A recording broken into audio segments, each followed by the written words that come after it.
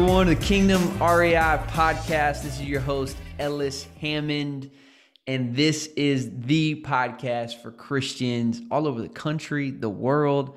Jared, we're everywhere, man. For those who want to crush it in business and really leverage their business, their profits for the kingdom of God, for his glory. And we want to be unashamed about that. And we got a brother in the house today who is unashamed about all those things, about God, about really doing well, and he's absolutely crushing it and just has an incredible model called Impact Cash Flow. And the name alone, man, gives me juice to talk about. So without further ado, let me introduce Jared Gaudy. How are you, brother?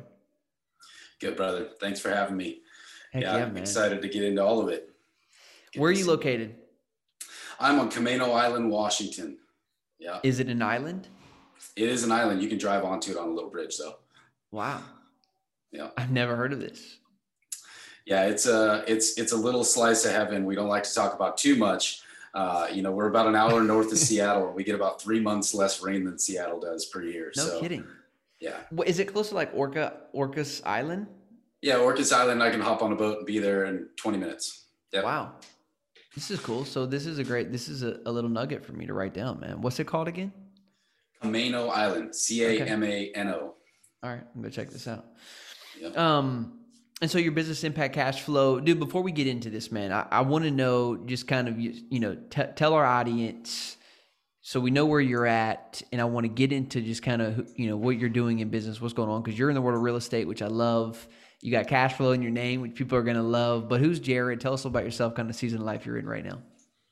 Yeah, appreciate it, brother. Well, first of all, I would say that I keep a contract with myself. So if you ask me who I am, the first thing I'm going to say is I'm a courageous and faithful man who takes God at his word and is obedient to whatever he calls me to do. That's who I am first. Love that. Second of all, my wife and I have been together for about 20 years, married for 14. We've got two little boys. They're 8 and 10 years old. 9 and 10 years old. My boy just turned 9 last week. He would. Once you call him 8 years old, I can imagine. Yeah. So they're 9 and 10 now, and we homeschool them. And that's my wife's passion. My passion has been business for about a decade. Well, my whole life, but about a decade I've been in business for myself in real estate. And we really live a life by design and just follow what God has for us, and that's how we ended up where we're at. That's cool, man. So Jared's been a part of more than 400 real estate transactions over the past 10 years. And right now you specialize in building a portfolio of single-family homes for the purpose of addiction recovery housing and sharing the transformation God has given him wherever he goes. I'm curious, Jared, is addiction recovery part of your story? I would say a very, very small part. I would say, there's plenty of things without getting too deep into it. I've had addictions that haven't exactly impacted my life, like the people in our houses, like Todd, who's behind me, our property manager. Like a lot of people, I haven't had life-altering a relationship with drugs and alcohol, but very much so in our community here north of Seattle, and friends and family. I've had over 40 people that I went to high school with die, half of those from drug addiction. So yeah, it's interwoven into my family and very, very apparent everywhere around us, and just a battle of our times, I think, and of our generation. So it's near and dear to my heart, but it hasn't necessarily been part of my battle. Yeah, well, thanks for sharing that. Well, dude, let me just pray for us, man, get into this, because there's a ton here, and I'm excited for people to hear about what you're doing. So let me just pray. God, we give you thanks. Thanks for Jared. Thanks for his business, his presence there in Washington. And we just lift this time up to you. Pray that you would bless it, you would anoint it, you would bring out what we need to hear to motivate, to challenge, to encourage us to have the impact you've called us to have through our business, through our family, through our personal testimony. And so I pray all this in Christ's name. Amen. Dude, so tell us kind of in the market right now, what Impact Cash Flow is about, what you guys are doing in your local community.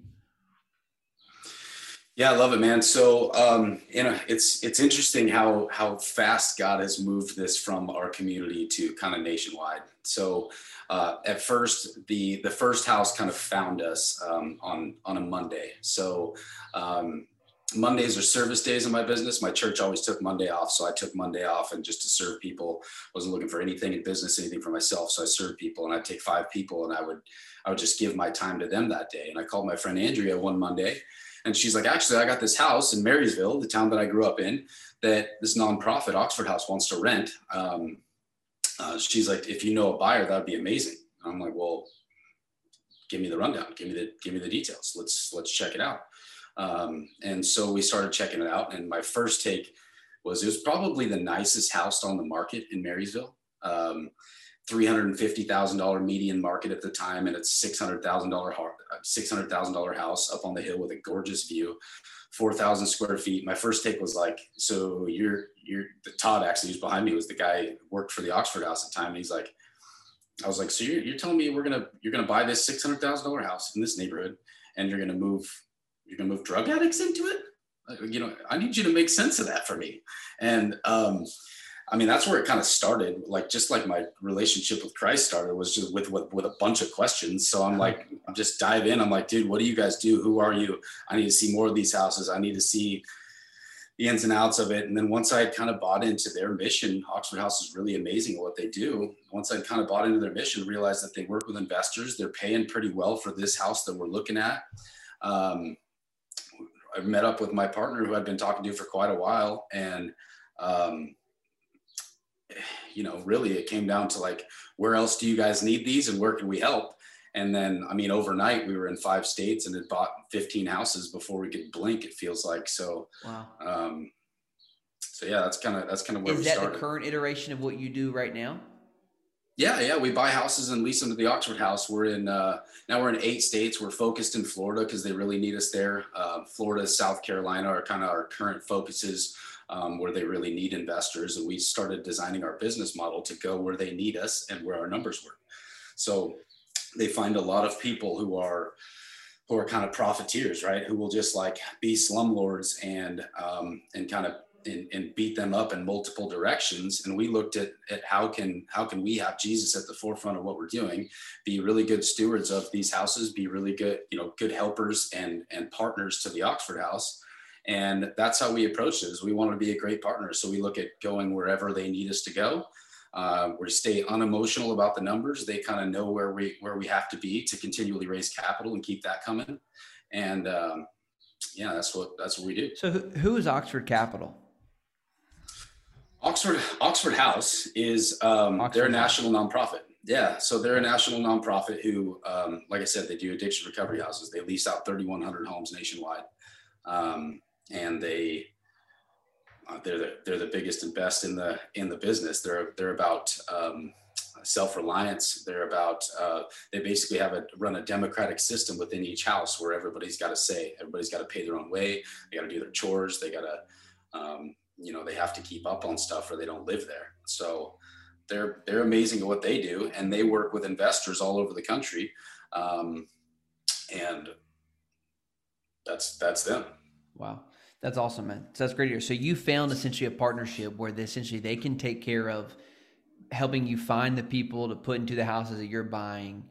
So tell me a little bit about your business model. You'll go and purchase the house with your investors. Like, you have a group of investors that are helping you purchase these houses, and you master lease it to the Oxford House? Correct. Yep.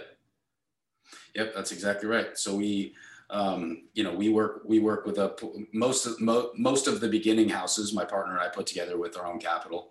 We got to like 8 million in assets on our own capital, and then basically sold that model to investors, put together a syndication fund, which is not necessarily normal for single family homes, but with the need that we have within Oxford House, within addiction recovery around the country, we felt like we had to. So put together a fund and started raising money. So this is awesome. This is why I love just get on the call. So did you had raised any money for like private equity in the past? Honestly, just for like my own flips. I've just done a bunch of partnerships, so with guys at church before. Okay. Yep. So I've done some flips and some new builds and some development plays where I put mobile homes on them, and just speculative build kind of stuff in my backyard. My mom and I run a brokerage together, a small brokerage here in Washington State. So I kind of started from that, and I really, a while ago, I think it's funny how God can just grow a vision. Well, I don't think it's funny. I think it's freaking amazing, frankly.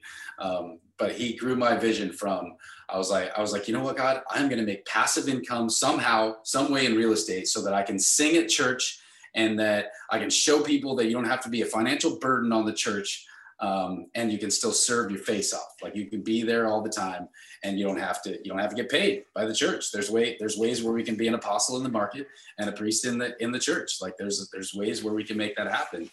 And it's crazy to see like what he's done with that heart of that 29-year-old kid. I feel like looking back on it right now.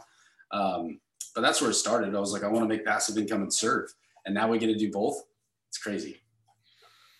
How did you, when you went out to go raise that, I mean, did you know how to go raise a syndication fund? No, but Travis did. So that's okay. God timing too. My business partner, that's kind of where he came in. He's like, his businesses have taken off. We're his third company and he's in his early 30s. One's a hedge fund. One's a very, very large, I don't know what you call it, new age bank in cryptocurrency. And he's a pretty young guy and an awesome, humble man of God. And when we first started talking about this, he's like, dude, if we, he's like, my wife's uncles say that they owe their lives to the Oxford House. Like that's a very real thing. And if they need investors all over the place, I'll make sure the money's coming forever. So that was kind of how our relationship and partnership started. That's a good start, right? Yeah. Right. When he says stuff like that. Yeah.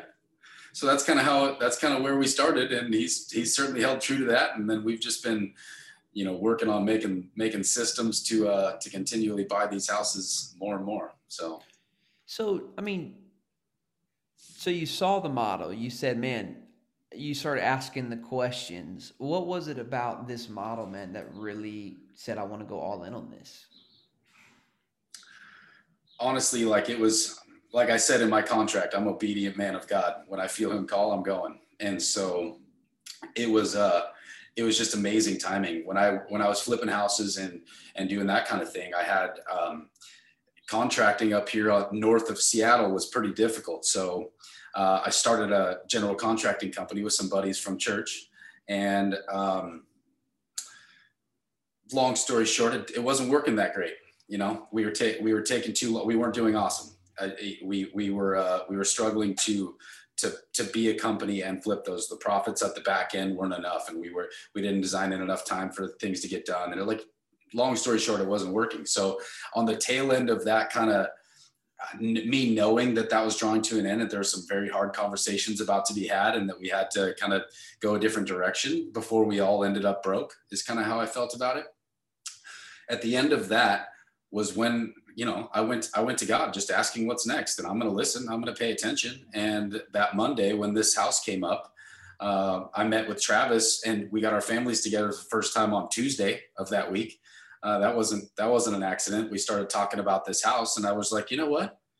Like this is, they do need these things all over the place. They've been around since 1975. Oxford House isn't practicing anymore, So I was like, yeah, I'm all in.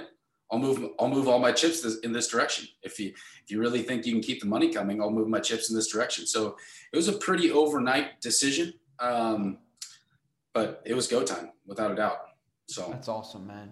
Dude, I love the pivot when you see it, you see the opportunity, you feel the conviction, and you went for it. I mean, how much of in terms of, you had a family, a wife and kids at that point. I mean, how much was on the table? Like how much of that was, oh crap, is this going to work? I'm just curious. Like how much did you actually have to,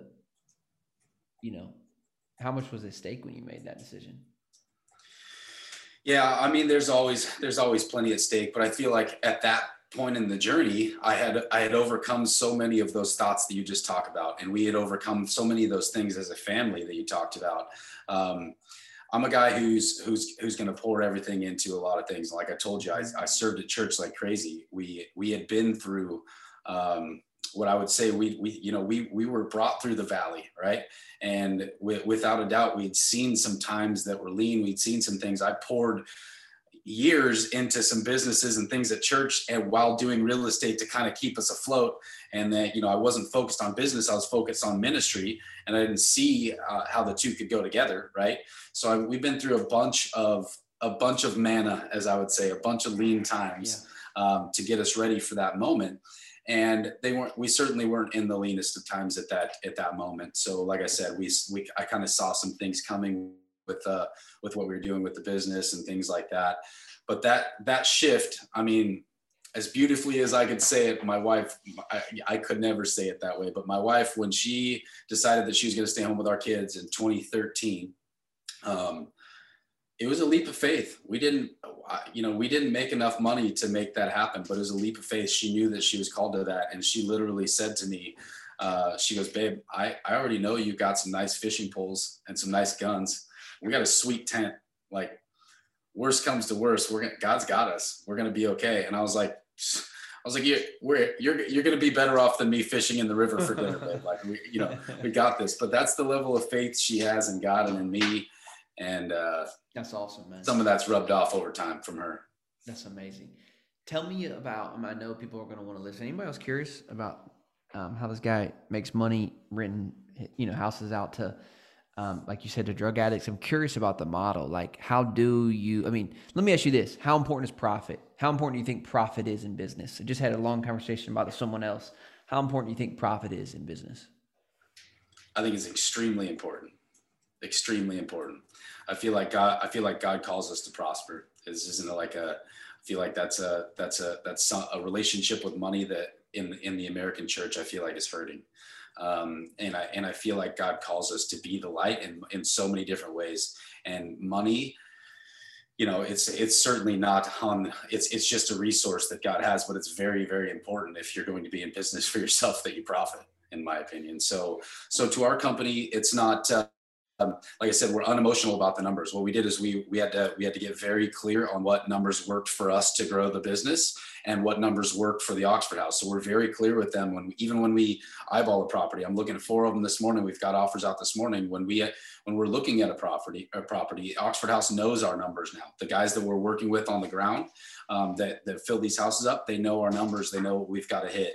And so, but it's very important, man. And in our fund, it's the same thing. We need to, like any other business built around a syndication model, we've got to make sure that the fees are properly in there to keep us growing the business. So, very, very important. I am extremely blessed. I'm pretty good at math, but I'm extremely blessed that Travis is on my team because I get to be genuinely unemotional about the numbers, and he gets to tell me the numbers that work, and I just keep hitting them.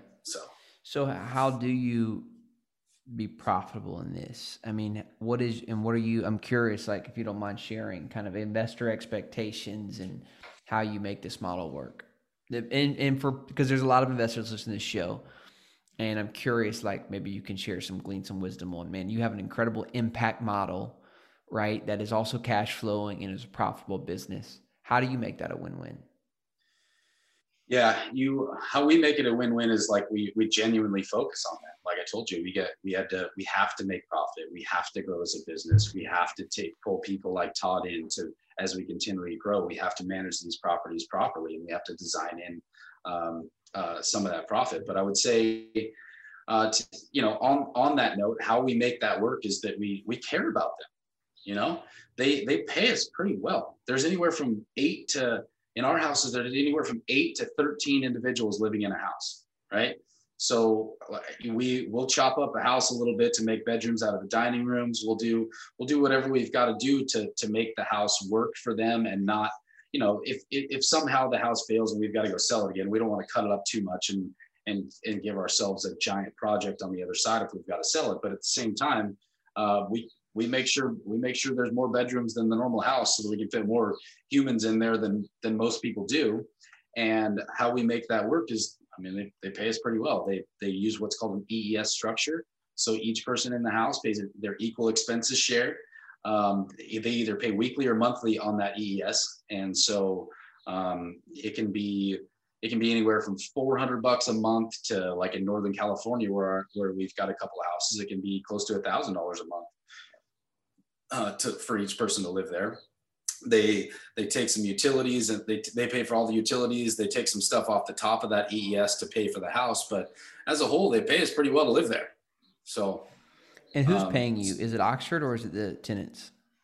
The people in the house. So Oxford House is a model that fills the house, right?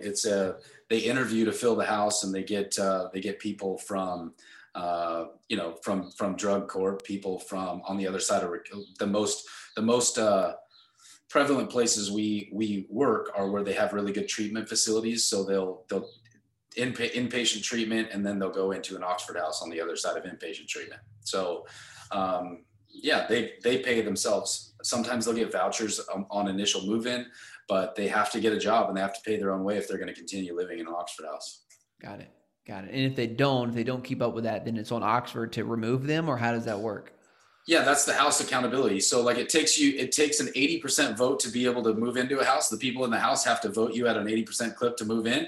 And they'll it takes interview you, like what are they they'll interview the resident, like the potential person moving in. Yeah. Yep. Incredible. Yeah, they want to make sure you're not walking in off the street still strung out. They want to make sure that you've got a few things in order, that you're going to be able to keep their model and stay sober. Because if you don't stay sober, you're done. If you don't do your chores, you don't work there. If you miss your curfew, they'll literally change the door lock. Wow. So that's the culture that they've created in these homes, where these men or women begin to own this culture of like, hey, this is what we expect if you move in here. Yep. Yeah, that's awesome, man. That's awesome.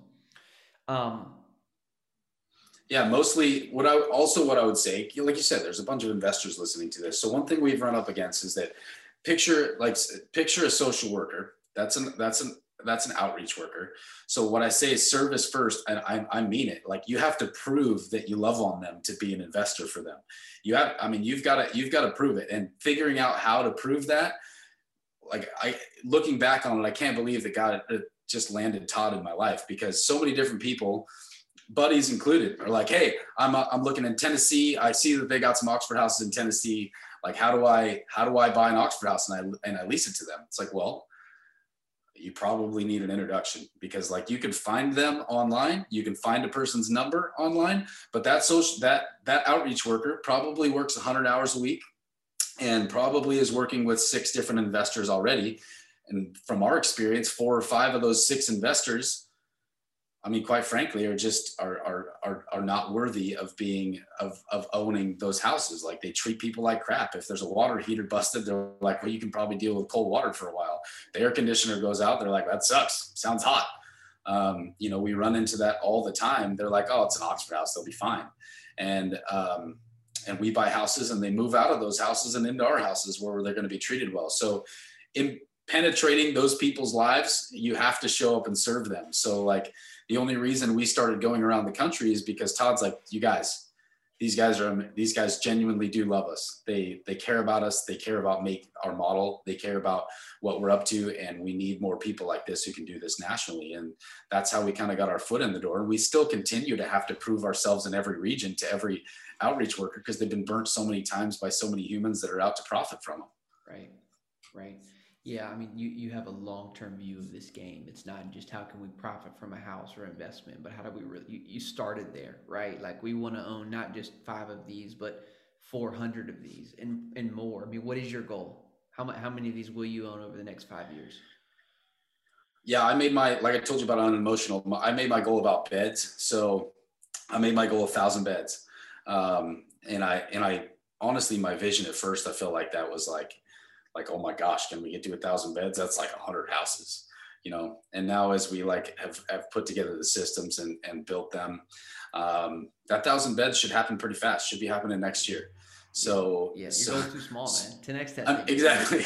I'm in the process of upgrading my goals. My partner would tell you that the current goal is to buy $100 million worth of single family homes in the next 3 years. So I love it. So how much do you pay investors? What's your fund? Our fund we honestly work with one LP at this point. So I think that I haven't even looked at that in a while, but I think that their cash on cash return annually, outside of principal pay down and outside of their equity, I think it's just north of 13% annually. I think. Yeah, you have So one yeah, guy. it So you works have one pretty guy who's well. just I honestly bankrolling don't all remember. this. Yeah. Yeah, that's a good contact. Yeah. Are you taking more investors? People probably want to know. That's I would say, like, once we, for now we've got enough money to kind of like serve the need that we see. um, as our systems get better and as we get more people coming on, we'll be looking for more money. um, Do you think yeah, this right is a good now model I think we're good. for? Do you think this is a good model for? There's a huge crisis in terms of affordable housing across our country right now. And not a great place for lower income residents to go. I mean, do you think this is a replicatable model to help in places like Phoenix or San Diego or Northern California, for example, where it's can be really, really difficult to find an affordable unit? I mean, what do you think? Yeah, so the Oxford House model is interesting in that, so they can, most municipalities have rules about how many non-related individuals can live in a single family home, right? Right. And so with the Oxford House model, everything has to be a single family home, and they can have up to 16 people that live in a single family home that are technically not related, but by Supreme Court precedents they're related because they're on the other side of treatment, so they have a disability. They have a disability with their addiction, and they run a democratic system within these houses. So they're literally, by Supreme Court precedents, is considered a family within these houses. Wow. So as far as recovering addicts, yes, this is absolutely a model for affordable housing that needs to grow. Paul Malloy, who started Oxford House, would tell you that his goal is to have 10,000 Oxford houses by the time he's dead, and I think he's 89, something like that. So we gotta get to work because there's like 3,100 homes, but it needs to grow. Phoenix is an area we've got a few houses. They're kind of on hold right now, but Phoenix is an area that the model is working, and that's going well. It's somewhat new, but they're in 50 states now, all 50 plus 5 countries. So Oxford House model, yes. I don't know about how it solves our normal, low income housing problem though, for sure. Do you think there's a model to replicate something like this in a motel conversion, for example? Like if we converted a motel into kind of a longer stay multifamily, do you think there's a way to replicate or even use Oxford? Maybe not if they only do single family, but do you see a way to make something like this work? Because I love the vision. I love how you're helping people like seriously who need it desperately, and you're providing a. Because what I love about this model, man, you're not just providing housing, which is a huge need. You're providing a community and accountability, which is probably the greater win in all of this. Like you're giving. Sure. It's just like anything, man. I did college ministry for 6 years, and these guys come to Christ and they go back into fraternity house. Well, what do you think happens? What I'm saying? Like, they're not walking with Christ for very long. That's for sure. And so, you're giving them not just a second chance, but a way to really build a life. And so, I'm curious, like, could this work in multifamily? Why only single family houses? Yeah, I would say it's something's got to give, right? I think you're in the right headspace, and there's some leaders that need to make some affordable housing happen like that. We've had our eyes on the prize right now, which is continually build the system and continue to help these people. But we've definitely had some whiteboard sessions on like what's next, because we see that as even an issue with Oxford House. Like, yeah, you're totally right. The biggest need is making sure that you're actually accountable to your new life, right? Like you're sometimes these people need to figure out how to brush their teeth every day again. They need to figure out how to eat again. Let's be real. Like some of them are like, yeah, Twinkies are good for the next 2 weeks or whatever. I haven't eaten in a while anyways. So like, there's a lot of life skills that have to be kind of poured back in. But the biggest need almost is like Oxford House is really, really good at what they do. And the need is on the other side of that, right? How do you move from where you're living with eight other individuals in a single family home? How do you get on your own 2 feet in a place like where I'm at in Snohomish County, Washington? How does that even work? A starter home is $480,000. One bedroom apartment is going to cost you $1,800. Like how do you make that happen? when you're kind of starting from the bottom. It's not an easy road. So I think that my head's in the same space yours is, as far as moving forward. Like, how do we make that model work? But I certainly don't have the answer yet, bro. Yeah, that's a great thought, man. So on the back end, that is a great question. And now I'm curious. I mean, what is your testimony? Do people get out of the Oxford House? I mean, how long are they there? Yeah, honestly, the stats on that kind of escape me right now. But there's some people stay in Oxford House forever, dude. They want to be a part of a recovery community, right? So there's a couple guys that I met that have been in Oxford House for 30 plus years, and they want to be a part of that model. They want to help other people recover. They want to do that whole thing. And you seriously can.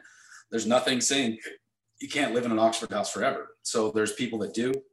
I would say for the most part, it's we've watched, I don't know the stats, but we've watched people come in and out of our houses on a short-term basis and get back to a family living situation or something like that. We've watched other people come in who are just crushers at life, and you could tell already we're going to figure it out. And then they figure it out, and then they get on to the next thing, go get themselves a house or an apartment or whatever. But yeah, I think so many times we can put people in a box, right? Like, you're thinking recovering addicts. That was me at first. It was like, oh, like I told you, I was like, wait a second, you're going to put drug addicts in this house, But for me, I look back on that first house, and then the first 9 girls that lived in there was 4 or 5 of them that you're like, oh, they're going to be good.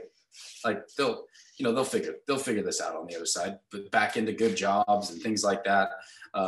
And I feel like I had it built up in my head. Like, you put somebody in a box, like, oh, they're starting at the bottom as a recovering addict. It's like, no, there's a bunch of people who've been crushing life the whole time and have been taking pills behind your back the whole time. And then finally had a come to Jesus moment, or like, you know what, I'm done with this and I need to be around people in recovery.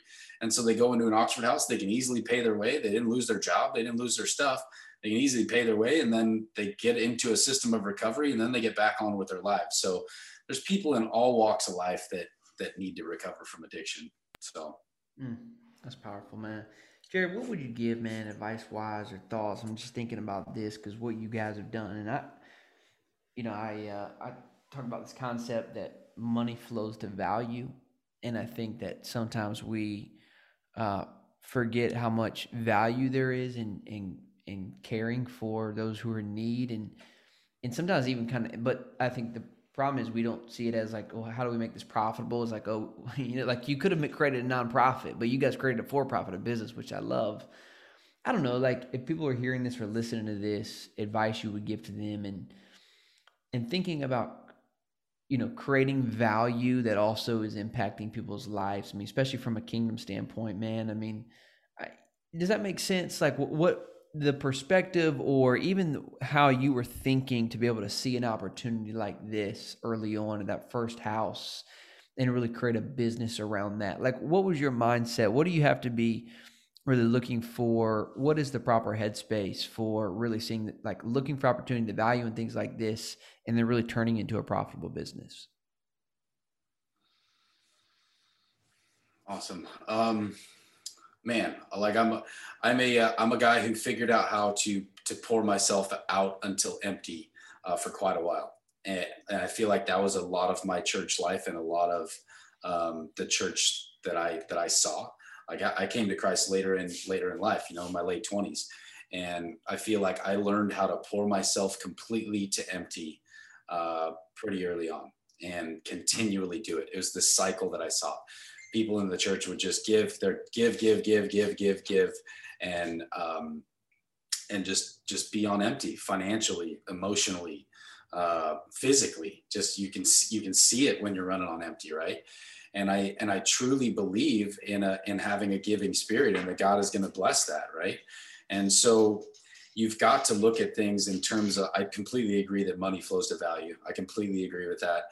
And then with that heart, though, once I changed my mindset to be like, all right, the kingdom in America cannot move forward without some money. Like, I can't move my life forward without proper financing. I can't figure these things out without, I live in America. Like how are poor people supposed to help poor people when you look at all the money on the other side fighting against us? That's kind of where I'm at. So I had that giving. God had just dumped into me that giving spirit. I gave my time, talents. I gave everything to the local church.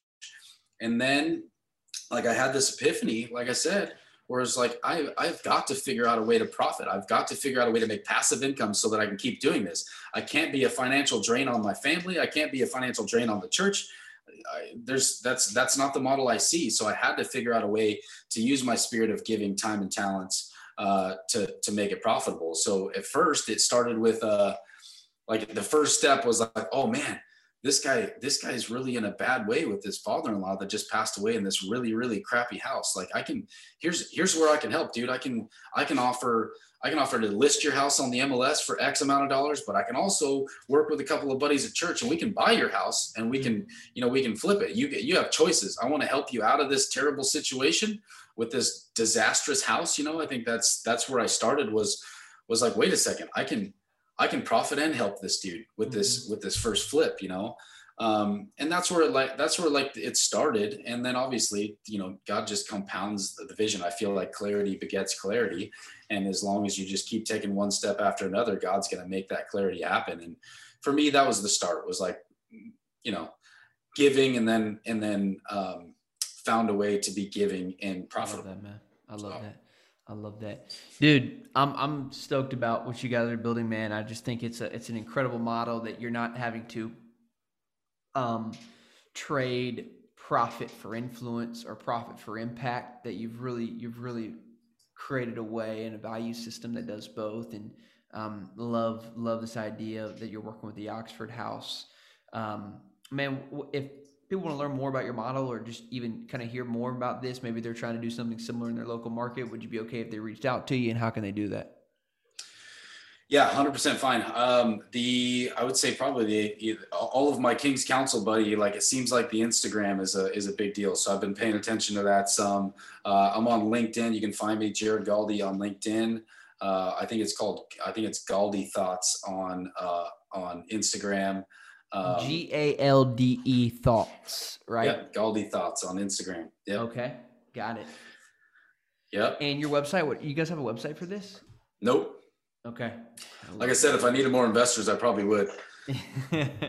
Yeah, no doubt. Well, Jared, loved it, man. Love having you on, guys. For anyone who's listening, there's so many things we took away from this. I mean, going back to the idea of profit. And how important it is to have margin. I mean, think about just in this business, impact cash flow, right? Like the reason they can help so many people. I mean, if they're at 40 homes and 10 people, that's 400 people that they're literally giving a start for. Why? Because they figured out a business model that can be profitable to pay investors to help grow and create this business. That's why this focus on profit, I think the last couple episodes has been so key, because you can't grow, you can't scale, you can't have the impact to fulfill the dreams you want to do in your business without this focus on margin and profit. So that was a huge takeaway for me. And then just this concept that money flows to value, and that when we can figure out ways to create value, that money will flow to that. I mean, they have a single investor just bankrolling all of their deals. I think that's incredible to see and to hear. And so I hope that gives encouragement to you and to your business. Definitely reach out to Jared. Say that one more time, man. What was your Instagram handle one more time? Galdi Thoughts, GALDE Thoughts. Galdi Thoughts. So, hey, if you enjoyed this episode, if you got as much value as I did from this, then go please leave a 5-star written review. Scroll down to the bottom of iTunes, hit 5 stars, and click write a review, and just let us know what you got from this.